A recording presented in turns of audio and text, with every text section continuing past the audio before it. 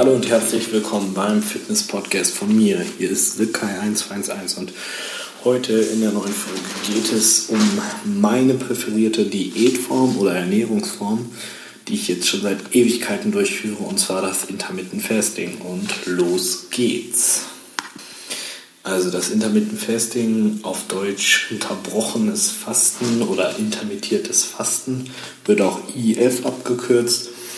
Beschreibt ja zunächst einmal einfach nur die Ernährungsform, wo man das Zeitfenster, in dem man Nahrung zu sich nimmt, auf wenige Stunden beschränkt und den Rest des Tages, dabei geht es beim Tag um 24 Stunden an sich, den Rest des Tages fastet. So, ich mache das momentan so, dass ich von 17 bis 21 Uhr esse, das sind 4 Stunden und 20 Stunden am Tag gefastet bin. Das hört sich jetzt erstmal recht hart an, aber ich persönlich finde, dass das recht einfach ist, sehr viel einfacher als zum Beispiel eine Low-Carb-Diät, die ich letztes Jahr im Sommer durchgeführt habe, und man verliert echt deutlich Gewicht. Dadurch, dass man nur in viel weniger Zeit die Möglichkeit hat, was zu essen, schafft man es natürlich auch viel weniger zu essen. Wenn ihr vorher quasi 3000 Kalorien aufgeteilt auf 3 Mahlzeiten zu euch genommen habt, nehmt ihr dann so, dadurch, dass ihr quasi nur Zeit für eine Mahlzeit habt, natürlich nicht 3000 Kalorien zu euch auf. Natürlich, ja gut, wenn ihr bei Burger King oder McDonald's esst, wahrscheinlich schon. Aber normalerweise mit einer ausgewogenen Ernährung und dann dabei noch darauf zu achten, dass man genug Eiweiß reinkriegt, schafft man es niemals mit einer Mahlzeit auf 3000 Kalorien zu kommen. Ich persönlich finde es recht einfach, bis 17 Uhr nichts zu essen, aber da muss man natürlich seinen Körper erstmal dran gewöhnen. Wenn ihr vorher immer gefrühstückt hast, wird es am Anfang recht schwer sein, ohne Frühstück auszukommen. So habe ich damals angefangen, erstmal nichts gefrühstückt, habe die Zeit bis zur ersten Mahlzeit, also zuerst habe ich halt nichts gefrühstückt, Mittag habe ich dann noch gegessen.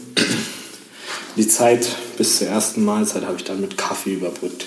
Weil Kaffee ist ein unglaublicher, naturaler Appetitzügler. Das glaubt man immer gar nicht. Aber wenn ihr euch daran gewöhnt, schwarzen Kaffee zu trinken und der Hunger morgens setzt extrem ein, dann trinkt diesen Kaffee und ich schwöre euch, ihr werdet danach nicht mehr viel Hunger haben.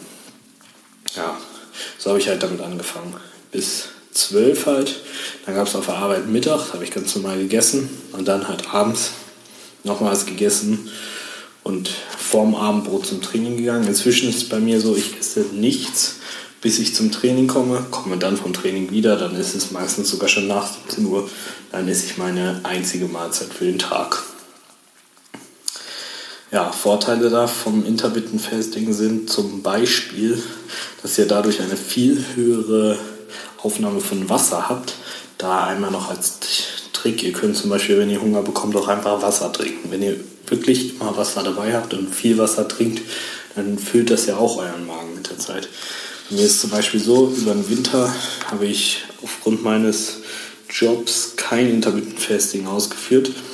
Da habe ich am Tag vielleicht maximal 2 Liter getrunken, was ja auch schon okay ist, aber das ist halt nicht ideal. Jetzt, wo ich wieder Intermittent Fasting ausführe, trinke ich ungelogen zwischen 6 und 10 Litern am Tag, weil ich wirklich dauerhaft an der Flasche am Nuckeln bin, ja, weil mein Magen halt leer ist und ich den mit Wasser oder Kaffee fülle. Manche von euch sagen vielleicht, man unterzuckert dann oder man kommt völlig in die katabole Phase, wenn man nichts isst. Das stimmt aber nicht. Wenn ihr wirklich in den paar Stunden, in denen ihr dann isst, eure Proteine abdeckt, also ich komme locker in den 4 Stunden, in denen ich esse, auf 150 Gramm Protein, was denke ich auch angebracht ist. Kann ich auch sonst noch mal was zu erzählen, wie ich das mache. Aber wenn ihr halt in der Zeit genug Eiweiß zu euch nehmt, ja, steht dem nichts im Wege und ihr werdet auch nicht besonders katabol. Dazu kommt noch, dadurch, dass euer Verdauungstrakt, also Magen und Darm, wirklich unbeschäftigt sind den ganzen Tag über, bis ihr was esst, habt ihr viel mehr Energiereserven im Körper, die für euer Gehirn benutzt werden können. Dadurch seid ihr viel fokussierter, kommt morgens auch teilweise leichter aus dem Bett, wie ich finde. Und man ist halt generell viel energiegeladener. Ich weiß nicht, ob das manche von euch vielleicht kennen, wenn man zum Beispiel eine sehr kohlenhydratreiche Mahlzeit am Mittag hatte, dann setzt sowas von das Suppenkoma ein und man ist kaum noch in der Lage, sich zu bewegen, weil man, da die Verdauung so viel Energie verbraucht, echt nicht in der Lage ist, irgendwie Energie für andere Sachen zu benutzen. Also das ist auch nochmal ein guter Punkt.